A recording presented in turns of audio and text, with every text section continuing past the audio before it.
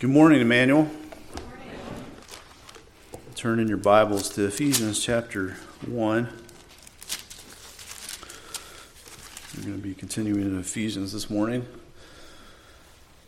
Now,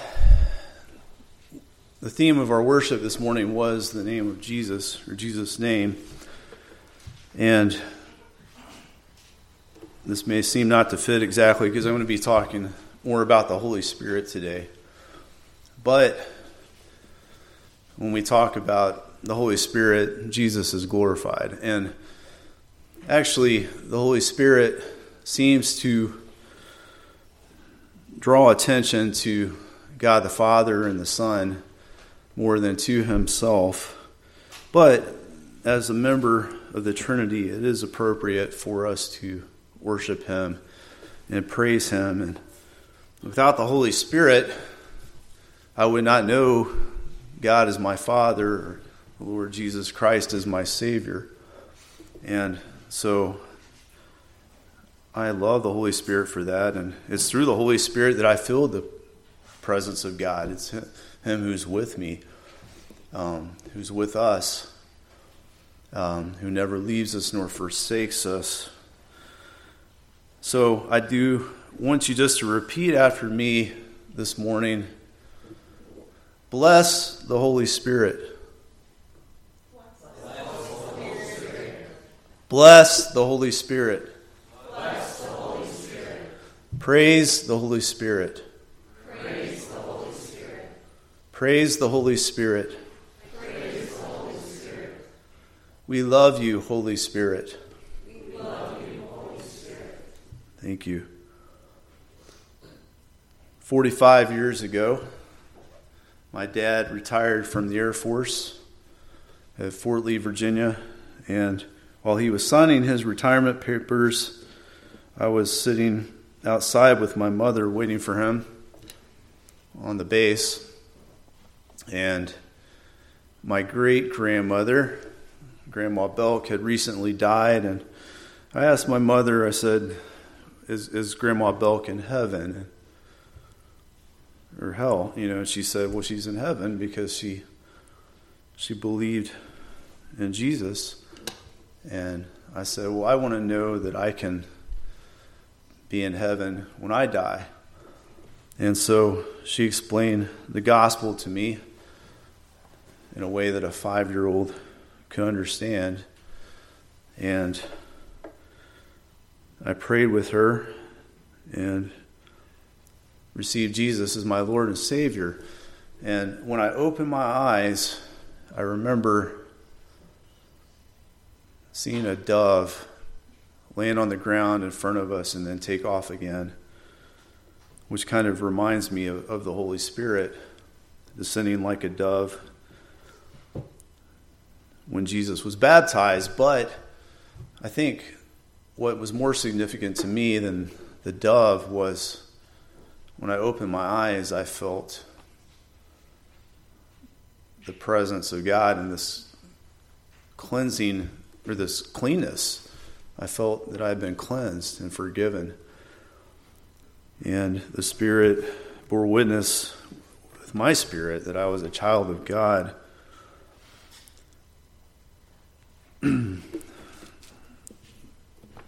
I've been talking, last time we talked about our inheritance, the inheritance of the believer, and in Ephesians 3:11 through 14. So let's look at that again, and we'll see how the Holy Spirit ties in with our inheritance here. In Ephesians 1, verse 11, in him also we have obtained an inheritance, being predestined according to the purpose of him who works all things according to the counsel of his will, that we who first trusted in Christ should be to the praise of his glory. In him you also trusted after you heard the word of truth, the gospel of your salvation, in whom also having believed you were sealed with the Holy Spirit of promise, who is the guarantee of our inheritance until the redemption of the purchased possession, to the praise of his glory. Let's pray. Dear Heavenly Father, we thank you for your word, for revealing the word of truth to us, and we thank you for giving us your Spirit, which you promised to send to your people, which you promised to the disciples, the Spirit of promise. We thank you, Lord, that we have an inheritance in Christ, and that the Holy Spirit is the seal of that inheritance until the redemption of the purchased possession. Lord, speak through us today through your Spirit, Father, and help us to understand your word, and I pray that it will lead us to greater joy and greater assurance and to greater worship. In Jesus' name, amen. So Paul told the believers in Ephesus that they had obtained an inheritance in Christ. And as believers, we also have an inheritance. And we talked about several truths, 3 truths last time about the inheritance of the believer. And the first we talked about, the first was the believer's inheritance is in Christ. And Christ is the one who prepares our inheritance for us, and really our inheritance is him. It's being with him forever, being with the prince, being with the bridegroom as his bride. And the second truth we talked about was the believer's inheritance is determined by predestination. That God has predestined before the beginning of time that we should have an inheritance with him. And the third was the believer's inheritance is given for the glory of God. And God is glorified in the inheritance that we have given him, and that his promises and his inheritance are tied up in his glory. We can rest assured that we're going to receive the inheritance he's promised us, that he may be glorified in that.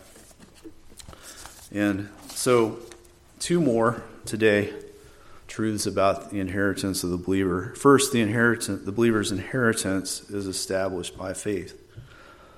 Let's look in verse 12 and verse 13. That we who first trusted in Christ should be to the praise of his glory. And I want to say, I guess, before I get into this is a wonderful, wonderful passage full of wonderful truth, just very deep truth and beauty. I do pray that God will help me to do it justice. But this is a wonderful passage. So that we who first trusted in Christ should be to the praise of his glory. In him you also trusted, after you heard the word of truth, the gospel of your salvation, in whom also, having believed, you were sealed with the Holy Spirit of promise. So we talked about, Paul in this passage, he's talking about two groups of believers last time. The first group is the Jewish believers, or either the Jewish believers who first trusted in Christ, or just those who first trusted before the Ephesian believers. And what is true of the first group is also true of the second group. So the Jewish believers that included Paul, we who first trusted in Christ should be to the praise of his glory. And in him you also trusted after you heard the word of truth. And then at the end of verse 14, to the praise of his glory. So in him you also trusted after you heard the word of truth, the gospel of your salvation, in whom also, having believed, you were sealed with the Holy Spirit of promise. So the Jewish believers, the first group of believers, trusted in Christ. And also the Ephesian believers trusted in Christ. And really, we're part of that second group. We're part of the Gentile believers. What's true of Paul and the Jewish believers and what's true of the Ephesians is also true of us. But Paul and the Ephesian believers and the Jewish believers, all these believers that Paul talked about, they trusted in Christ to the praise of his glory. And they trusted in him after they heard the word of truth. Romans 10:9 says, "So then faith comes by hearing, and hearing by the word of God." And what happens when we read the word of God, the gospel, which is the power of God into salvation, to the Jew first and also to the Gentiles? What happens when we hear the word of God and the Holy Spirit illuminates the scripture? He enables us to understand it. And then faith comes by hearing, and hearing by the word of God. So it's the word is heard, there's the hearing of the word, and then the Holy Spirit illuminates the word so that we may understand. And then, as we'll see later in Ephesians 2:8 and 9, when we get there, that faith is a gift from God. That's a gift of the Holy Spirit. So the Holy Spirit helps us to understand when we hear the word, and he operates in our heart in such a way to regenerate us so that we can believe. He actually gives life to us when we're dead in our trespasses and sin, as we'll also see in Ephesians 2, so that we believe when we hear the word of truth and repent of our sins. And so the believer's inheritance is established by faith. So it was when we heard the word of God, the word of truth, the gospel, the good news of our salvation, and the Holy Spirit illuminated us and regenerated us so that we were alive, and illuminated us so we could understand the scripture. And we were given the gift of faith. We believed and repented of our sins, that our inheritance was established at that point. And in whom also, having believed, you were sealed with the Holy Spirit of promise. So we believed, we received the word, we accepted the word, and it was a repentant faith. We know that faith is without works is dead. Faith is said to be turning to God, and repentance is said to be turning from our sins, in a sense. Two halves of the same coin, but there's one turn. We turn to God in faith from our sins, trusting him to save us, turning away from our sins. And our inheritance was established through faith. And having believed, you were sealed with the Holy Spirit of promise. So look again in so the believer's inheritance is established by faith. And then look in verse 12 through 13, that we who first trusted in Christ should be to the praise of his glory. In him you also trusted after you heard the word of truth, the gospel of your salvation, in whom also, having believed, you were sealed with the Holy Spirit of promise, who is the guarantee of our inheritance until the redemption of the purchased possession, to the praise of his glory. So, the believer's inheritance is established by faith, and the believer's inheritance is guaranteed by the Holy Spirit. The believer's inheritance is guaranteed by the Holy Spirit. So, having believed, you were sealed with the Holy Spirit of promise. According to Paul, when we believe, we receive the indwelling of the Holy Spirit. And he began to indwell us or to reside within us. And Paul said that when this happened, it was as if God the Father had marked us with a seal. Now, when I think of God marking us with a seal, and this is a metaphor here, we were sealed with the Holy Spirit of promise, but in a real sense, we were marked with the Holy Spirit. And I think of a stamp, and you would put wax on the paper, and then you would stamp it, and that was your signature. That this is from me. It authenticated that the document came from the king or the messenger, whoever the messenger was that wrote that, when they stamped their seal on the paper. And sometimes that seal would be on the scroll. It would be on the outside of the scroll, and it would be stamped and sort of sealing it shut as well, the document. And so that the person who opened the scroll would know that it had not been opened, it was sealed shut. That's kind of what I think of in terms of a seal. Now, Peter O'Brien and before him Andrew Lincoln talked about the seal as being like a I'm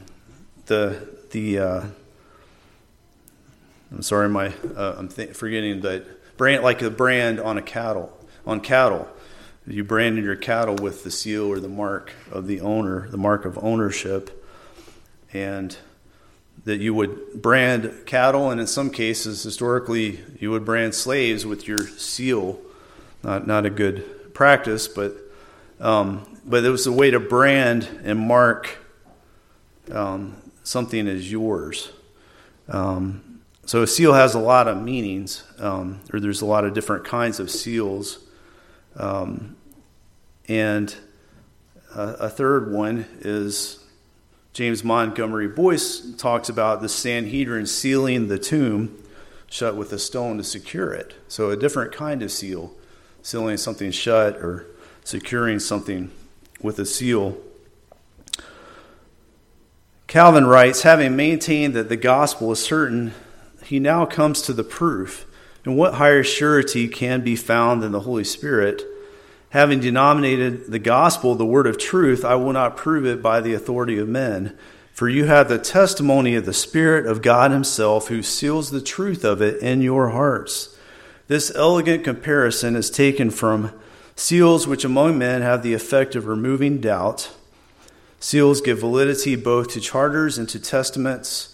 Anciently, they were the principal means by which the writer of a letter could be known. And in short, a seal distinguishes what is true and certain from what is false and spurious. So again, this would be talking about the stamp put on a letter, is the way Calvin is kind of looking at it. A stamp that showed the validity of a charter, a testament, a document. And Charles Hodge writes, there are several purposes for which a seal is used. One, to authenticate or confirm as genuine and true. Two, to mark as one's property. Three, to render secure. In all these senses, the believers are sealed. They are authenticated as the true children of God. They have the witness within themselves. They are thus assured of their reconciliation and acceptance. They are moreover marked as belonging to God, that is, they are indicated to others by the seal impressed upon them as his chosen ones. And thirdly, they are sealed unto salvation. They are rendered certain of being saved. The sealing of God secures their safety. The sealing then of which this passage speaks answers all these ends. It assures of the favor of God, it indicates those who belong to him, and it renders their salvation certain. So just to summarize that again, to authenticate, a seal authenticates or confirms as genuine or true. As Charles Hodge says, it marks as one's property, and it renders secure. And the Holy Spirit, as our seal, does all these things for us, that we are authenticated to be true as God's people, his children, to belong to him. Our salvation is true, We're marked as his property, and we're rendered secure by the Holy Spirit. I also want to look at a couple of passages. 1 John 5:10.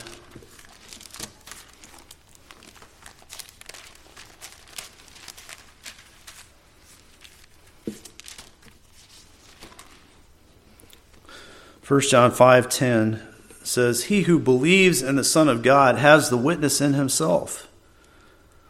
He who does not believe God has made him a liar, because he has not believed the testimony that God has given of his Son." So we have a witness. Those of us who believe have a witness within ourselves. And then Romans chapter 8.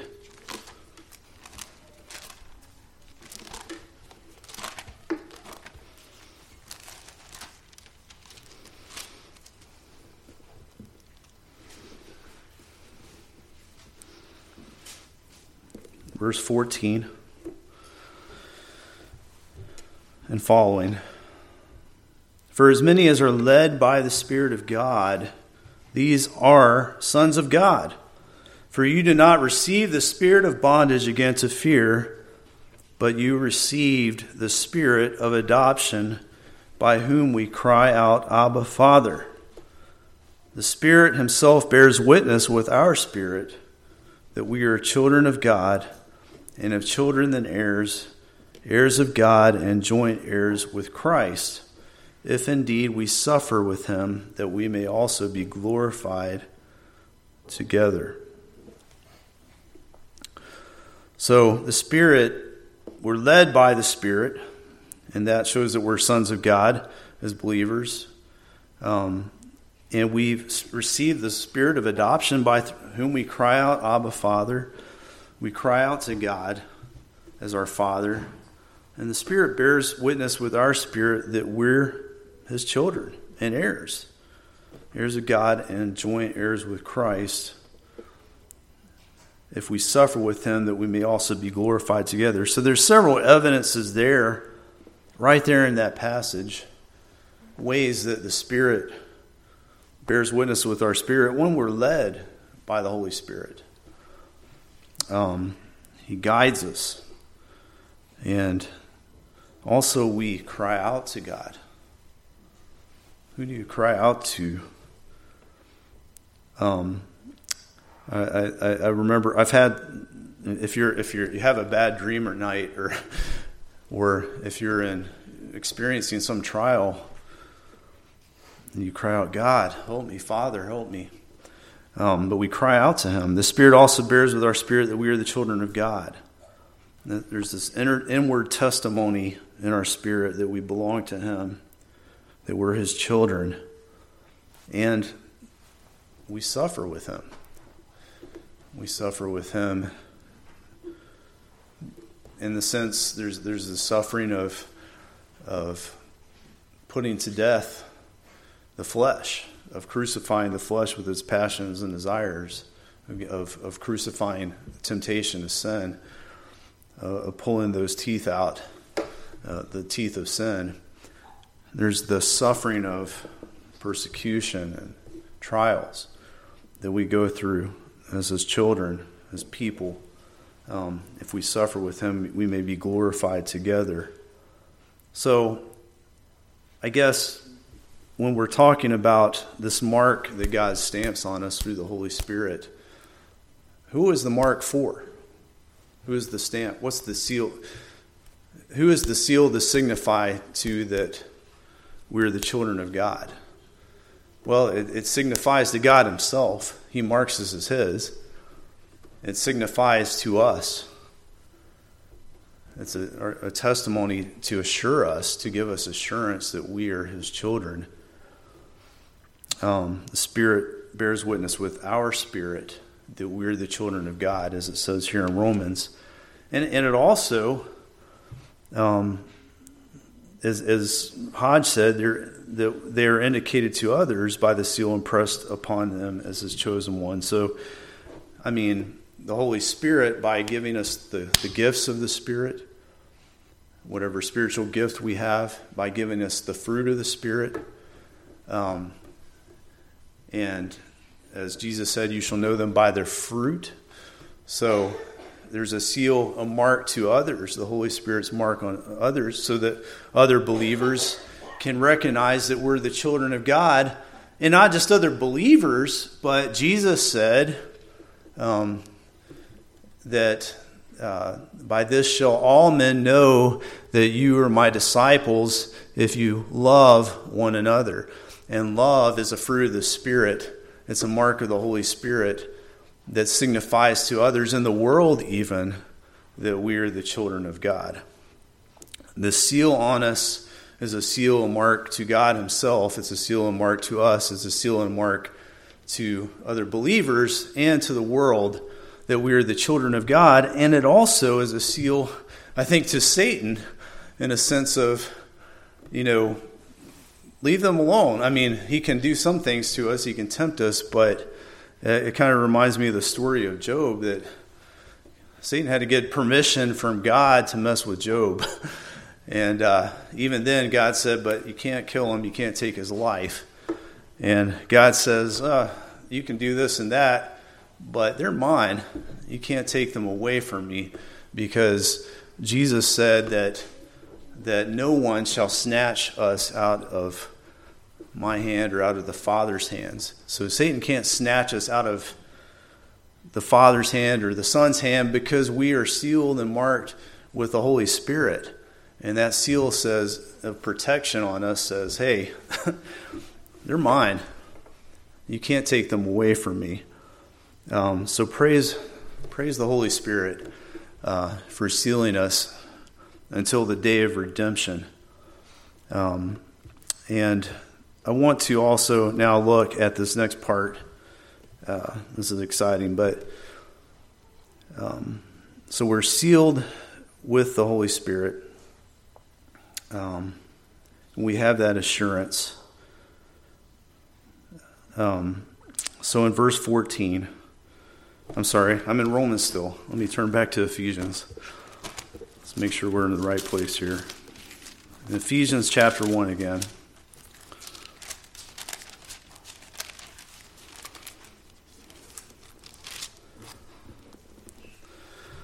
So, in him you also trusted, in verse 13, after you heard the word of truth, the gospel of your salvation, in whom having believed you were sealed with the Holy Spirit of promise, who is the guarantee of our inheritance until the redemption of the purchased possession, to the praise of his glory. So we're sealed with the Holy Spirit of promise. And let me stop there and say the Holy Spirit was promised in Ezekiel 36, 26 through 27. In the Old Testament, I'm not going to read it right now, but look it up. Ezekiel 36, 26 through 27. And in John 15, 26, Jesus promised the Comforter to the disciples, that he would send a Comforter who would guide them into all truth, right? And into knowledge of the truth. And to the Parakletos, the encourager, the comforter, as the Holy Spirit that Jesus sent and promised to send, and then sent in the day of Pentecost. So that he was promised, this Holy Spirit of promise, who is the guarantee of our inheritance until the redemption of the purchased possession. So he's the guarantee of our inheritance. And if you're looking at King James Version, you have the word earnest. And he's the earnest of our inheritance. And, that kind of sounds funny. It's an archaic word that we don't use anymore. And I'm thinking of, Ernest goes to camp or something. I don't know. It's kind of a funny word, but I don't know if any of you know any Ernests today. But an earnest was a down payment or a pledge. And it was, so a pledge would be like, hey, I'm going to leave, you with my, I forgot my money in the car. Here's my driver's license. I'm going to leave you with my driver's license, and I'm going to go back and get my wallet or or I'm going to leave my purse here and go back and get my wallet or something, just so you know I'm going to pay you. An example of that would be like, and this is not, it's kind of a crude example, but in the Old Testament, in Genesis 38, actually, you have Judah going to a prostitute, or a prostitute invites him to come in, Judah, the son of Jacob. And that prostitute happens to be his daughter-in-law, Tamar, who's trying to deceive him because she wants an heir. And the first two sons she gave him died mysteriously. And the third one, he won't give him his third son for some reason. He's afraid that she's going to curse him and he's going to die as well. So she wants an heir, so she goes to her father-in-law to get an heir, which is strange, but she disguises herself as a prostitute, and he has nothing to pay her, so he leaves her a pledge. I said it was a crude example as it is, but he leaves her a pledge, his staff and his seal, interestingly. That's something I definitely want to get my staff and my seal back, because that could be bad if, prostitute has my seal or keeps my seal or whatever, mark of who I am, that I was with her, and the staff and so forth. So these were valuable to him. He left her with her and said that he was going to pay her back, and he comes back and she's gone, right? And so he finds out that she's pregnant later, and he thinks that she has, done something vile, so he's going to punish her. And then she pulls out his staff and seal and says, "Hey," and then he realizes, "Oh man, why am I judging you when I did this?" And so he, gives her a tent and lets her have her children and makes them his heirs and leaves her alone. But the point is, it was a pledge that he made and said, "Here you go. Here's my staff and seal. I'll return with a full payment." And so that's one meaning of the earnest or the guarantee of our salvation. And the second meaning is a down payment. So, if you make a down payment on a car, you're basically saying, here's the down payment, I'm going to pay the rest later. And I think in this case, under this illustration, though, you don't really get to take the car until you make the full payment. But it's sort of here's part of this, and then I'm going to give you the rest later. And this down payment kind of ensures that you're going to get the rest of the payment. So, but it's sort of a down payment to us, that God is giving us part of the inheritance, and it assures us that He's going to give us the rest of it later. So how is the Holy Spirit a part of the inheritance? Well, think of all that we have through the Holy Spirit. We have God's presence. We have His comfort. We have His encouragement. We have the gifts of the Holy Spirit: love, joy, peace, patience, gentleness, kindness, goodness, faithfulness, and self-control. The fruit of the Holy Spirit. And we have the gifts of the Holy Spirit that we can use to serve the church of God. And so think of all that we have. We have Christ's presence with us, and He never leaves us nor forsakes us. So we have something in part that we're going to have the full payment of later. And when we get to heaven, we're going to be in the very presence of Christ. We're going to see Him, and we're going to be able to touch Him and see Him. We'll be like Him, because we'll see Him as He is, and we'll have our new body so we can experience Him in the best way, in a new spiritual body, His presence. And we'll be perfect and free of sin so we can be in His presence. So all that is coming, that inheritance that we talked about a couple Sundays ago. The rest of that is coming, but we have a foretaste of that in the Holy Spirit, a down payment. We have part of the inheritance, and we're going to get the rest later. So until the redemption of the purchased possession, to the praise of His glory. So this is the most difficult part of the passage, but it's also fascinating to me. Until the redemption of the purchased possession. So what does that mean? First of all, we got to figure out what is the purchased possession. And the purchased possession is, there's two views of what the purchased possession is. Is it our inheritance? Is that the purchased possession, that Christ purchased our inheritance for us on the cross? And so basically he's given us, or in a sense, he's given us, he's given us, or he bought the whole possession on the cross, the inheritance, and he's given a down payment to us. Is the purchased possession our inheritance that he's purchased for us, or is the purchased possession us? Are we the purchased possession that he's redeemed? And he has redeemed us. He's purchased us with the blood of Christ and bought us out of sin.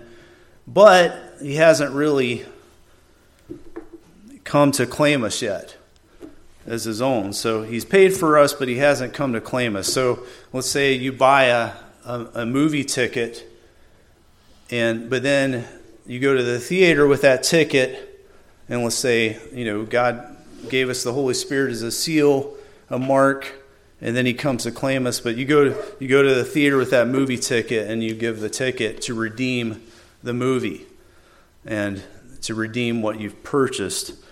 Or, in a sense, maybe you redeem a coupon or a receipt that you have.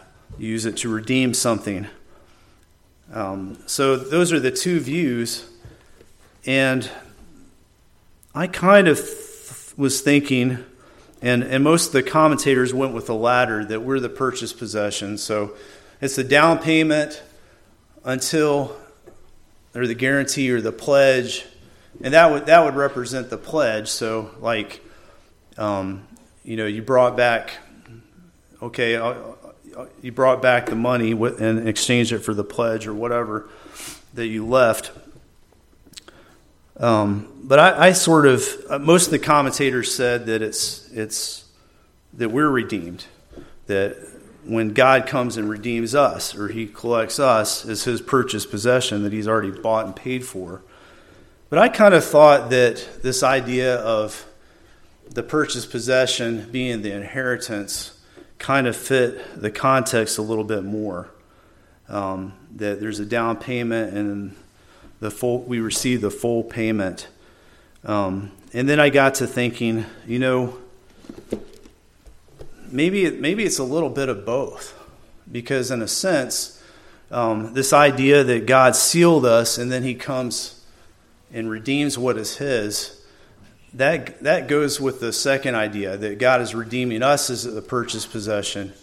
And then the other idea that he's made a pledge or a down payment, and then there's the full payment of the inheritance, and that we get to redeem with the Holy Spirit our inheritance and as the full payment. And I kind of wonder if Paul is sort of made this vague intentionally to say that we're going to be redeemed at his possession, but also the purchased possession of our inheritance that he's purchased for us, we're going to redeem that for ourselves. God's going to redeem us as his possession, and we're going to redeem him. Our inheritance is our possession. And we're going to take the Holy Spirit, the mark of the Holy Spirit, and say, hey, I'm yours, I want the rest. And we're going to redeem our inheritance and with our seal. Kind of like when you go, you leave the park and they stamp you, if you go to the theme park and then you want to get back in, you say, hey, look here. This is my admittance. This is my ticket in. I've got the Holy Spirit. I'm coming to get the rest of my inheritance, to redeem it. And so it's a little bit of both, because God's inheritance is us, and we're his inheritance. He's our inheritance. His inheritance is us, and he is our inheritance. And so he's bought and paid for our inheritance, and he's bought and paid for us as his inheritance. So I told you this is deep, and I don't know if I'm doing it justice, but it's exciting that we're going to belong to him and he's going to belong to us. And that is the inheritance we're going to share together. We're joint heirs with Christ. And then everything he has in addition to us is ours. And we're going to enjoy it with him, except for his deity, of course. But we're going to enjoy the kingdom and ruling in the kingdom with the King of Kings and the Lord of Lords, our Prince, the Prince of Peace, and the Bridegroom. And this is just wonderful to think about. So in application, I want to say this. Are you, and this is to the praise of his glory. He's going to be glorified, and we're going to glorify him for this forever in eternity and worship him. So my application is this. Do you feel that you are sealed by the Holy Spirit? Do you have that assurance? And perhaps you are doubting. Perhaps you're going through a difficult time, and you're one who wrestles with this. That, okay, I have the seal, but I just don't always feel it. I just don't always know it. I struggle with it. And the assurance of that. And I know that, I know I have an inheritance, but yet, is it really mine? Am I really his? Is he really mine? And maybe it's because of sin or trials or just you wrestle with sometimes decisions in your life or choices that you make. I know I struggle with this at times. So, have you been led by the Spirit? Have you ever been led by the Spirit? Have you felt God guiding you and leading you? Have you ever suffered for the Lord? Have you ever been convicted of your sin leading to repentance? Have you ever felt the sense that you're his child? When you read the scriptures, has it ever jumped off the page at you and said, hey, this is my word. This is the word of God. The Spirit authenticating to you that this is the word of God. It's different than when we read other books and you read something and it's like, man, this is the power of God here. This is the Lord speaking to me. And so maybe you don't feel it right at this moment, but look back in your life. Is there evidence the Holy Spirit's working in you, that he's led you, that he's guided you, that he's convicted you, that he's answered your prayers, that he's poured out his blessings on you, that he's comforted you with his presence and with joy and worship?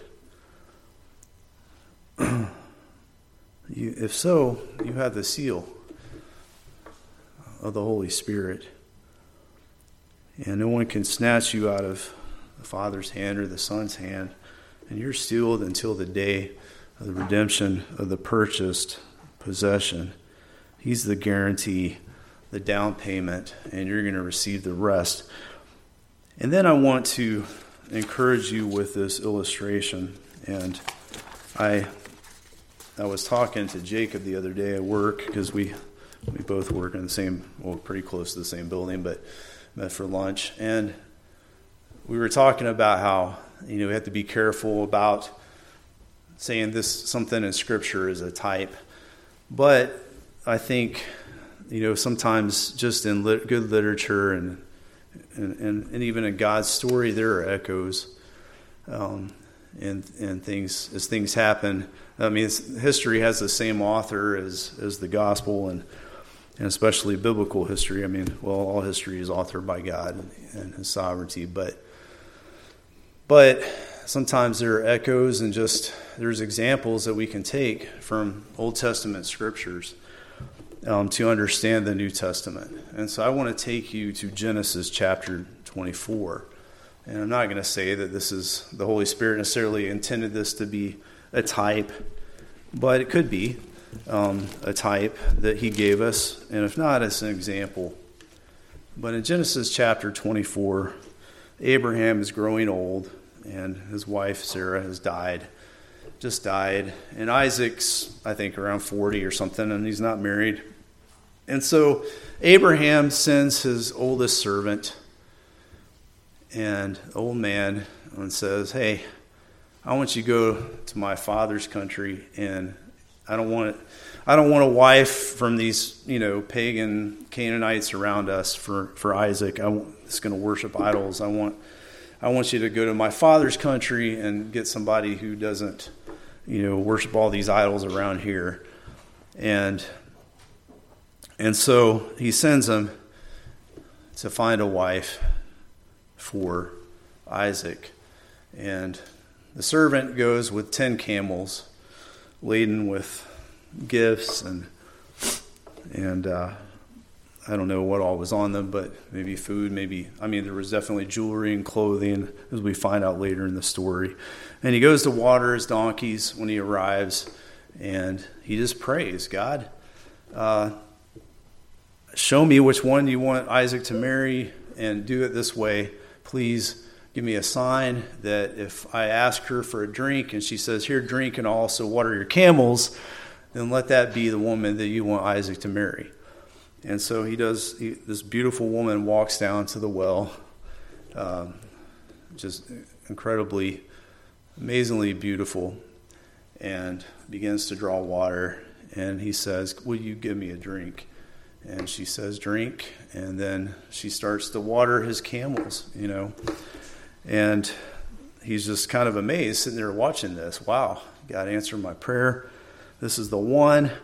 And he goes up to her and he puts these 2 bracelets on her wrist of gold weighing 10 shekels and half a shekel nose ring. I don't know. Hope that wasn't too heavy, but half a shekel nose ring in her nose, and gives her these gifts. And, she takes her to his home with the camels and everything. And Laban, her brother, is there, and who happens to be Abraham's nephew. And this would be his, I guess, great niece or whatever. And Laban's there, and his mother, and they see she's got this ring in her nose and the bracelets, and they're like, what's going on and everything. So Abraham's servant tells him this story, and Laban, you recognize, okay, this is from God, you can take her to be Isaac's wife or whatever. And so he gives these gifts, I guess, that were on these camels, these gifts of clothing and jewelry. Probably, this would be like, something that, was found at Mar-a-Lago or something, I don't know. But he gives her these wonderful gifts of clothing and jewelry, and presents her to these, and he has gifts for Laban and the mother as well. And then she ends up going back with him. And when she goes back with him, she sees on the camels, they're riding back, Isaac's out in the field meditating, and she sees him there. And she sees him, and she goes out to him with her veil on, and he takes her back into his mother Sarah's tent and makes her his wife. And so this is a picture, if you think of it, Abraham being the father of Isaac, he sends the servant who could represent the Holy Spirit, and he sends him with gifts to Rebekah. And the servant presents these gifts to her as sort of a down payment of the inheritance that she's going to have when she's married to Isaac. And then the bracelets, the nose ring, the jewelry, the garments, and then he brings her back to Isaac, and she has the full inheritance as Isaac's wife. And she has the inheritance. She has the bridegroom, and she's with him. And he takes her to be his wife. And it's a beautiful picture of the Holy Spirit. The Holy Spirit being perhaps this servant, but also who's with her and takes her back to be with Isaac, who represents Christ.